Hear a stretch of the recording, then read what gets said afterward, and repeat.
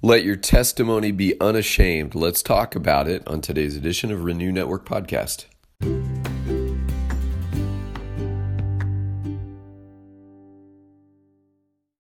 Good morning, my friends. We are moving on in our study of 2 Timothy today. Today we're looking at verses 8 through 14. Got a lot of ground to cover, but before we get there, let's go to the Father. Heavenly Father, we love you today. We thank you so much for your hand at work in our lives. We're grateful for a restful weekend, opportunities to catch up on chores at home, visit with friends, and do some enjoyable recreation activities that speak to our hearts and make us feel so alive. And so we give you thanks, oh God, and we come into this Monday ready for what you have in store. Lead us into this week and lead us through this week as you faithfully do. Father, speak through your word, and we give you thanks for it in Jesus' name. Amen. This is 2 Timothy chapter 1, verses 8 through 14.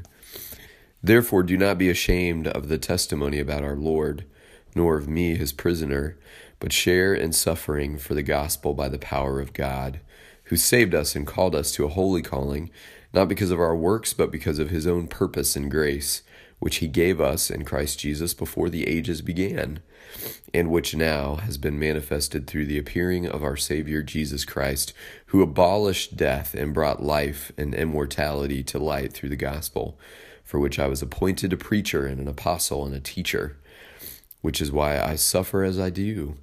But I am not ashamed, for I know whom I have believed, and am convinced that he is able to guard until that day what has been entrusted to me.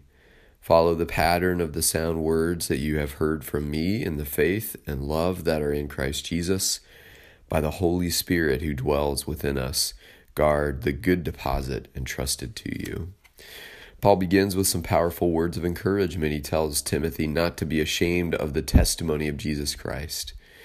I think one of the indictments on the modern church is that we are, in fact, living as though, in many cases, we are ashamed of the testimony of Jesus Christ.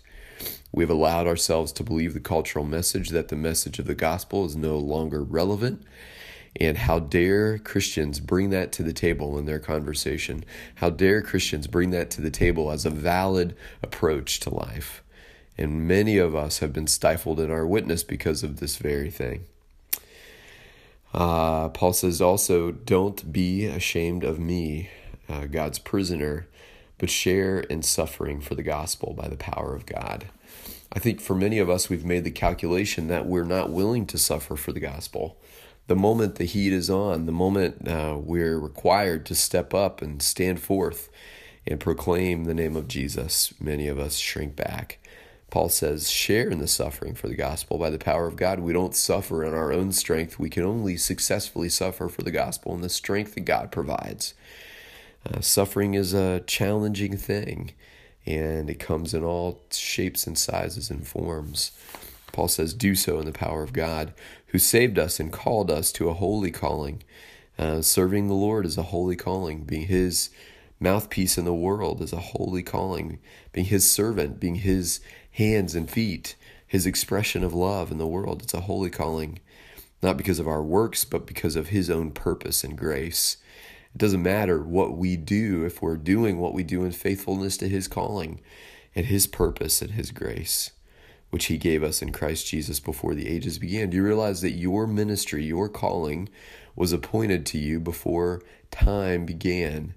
God, in his foreknowledge, knew that your life would exist, knew that you would exist, because he knew you. He has intentions about you, and your calling began before the ages, in which now has been manifested through the appearing of our Savior Jesus Christ, who abolished death. Thank you, Lord. Jesus was killed, he was buried, but rose to new life by way of the resurrection, and by doing so brought life and immortality to light through the gospel. Jesus makes the eternal life that we have in God known. He gives us the promise of resurrection because of his own resurrection, and he brings those things to life, the immortality that God desires for his creation through the gospel. Paul says, this is the same gospel that I was appointed as a preacher, an apostle, and a teacher, which is the reason why I suffer as I do. I embrace this suffering because I am so in tune with God's call for my life. But I am not ashamed, for I know who I have believed in, and am convinced that he is able to guard until till that day, the day of his coming, what has been entrusted to me. Paul continues in his service unashamed because he knows the one in whom he believes. Do we truly know the one in whom we say we believe? Do we really know God? Do we really know Jesus? Are we in close fellowship with them?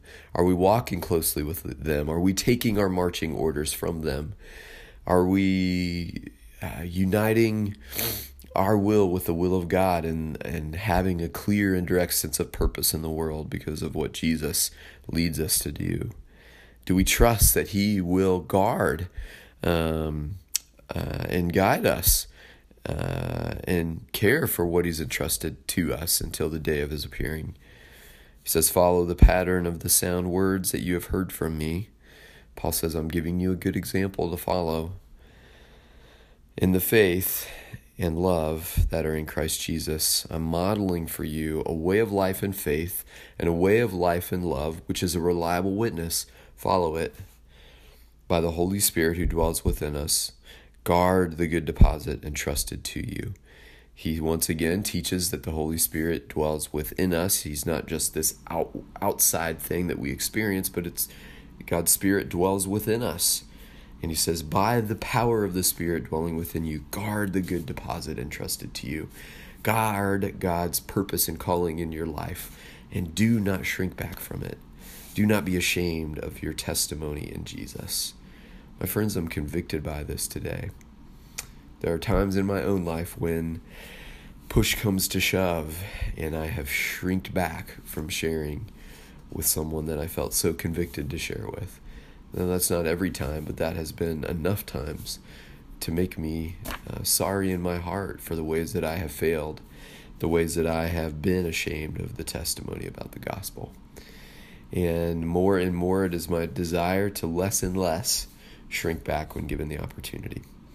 I love you, my friends. I thank you so much for listening today, and I pray that these words would continue to inspire and encourage you today. God bless.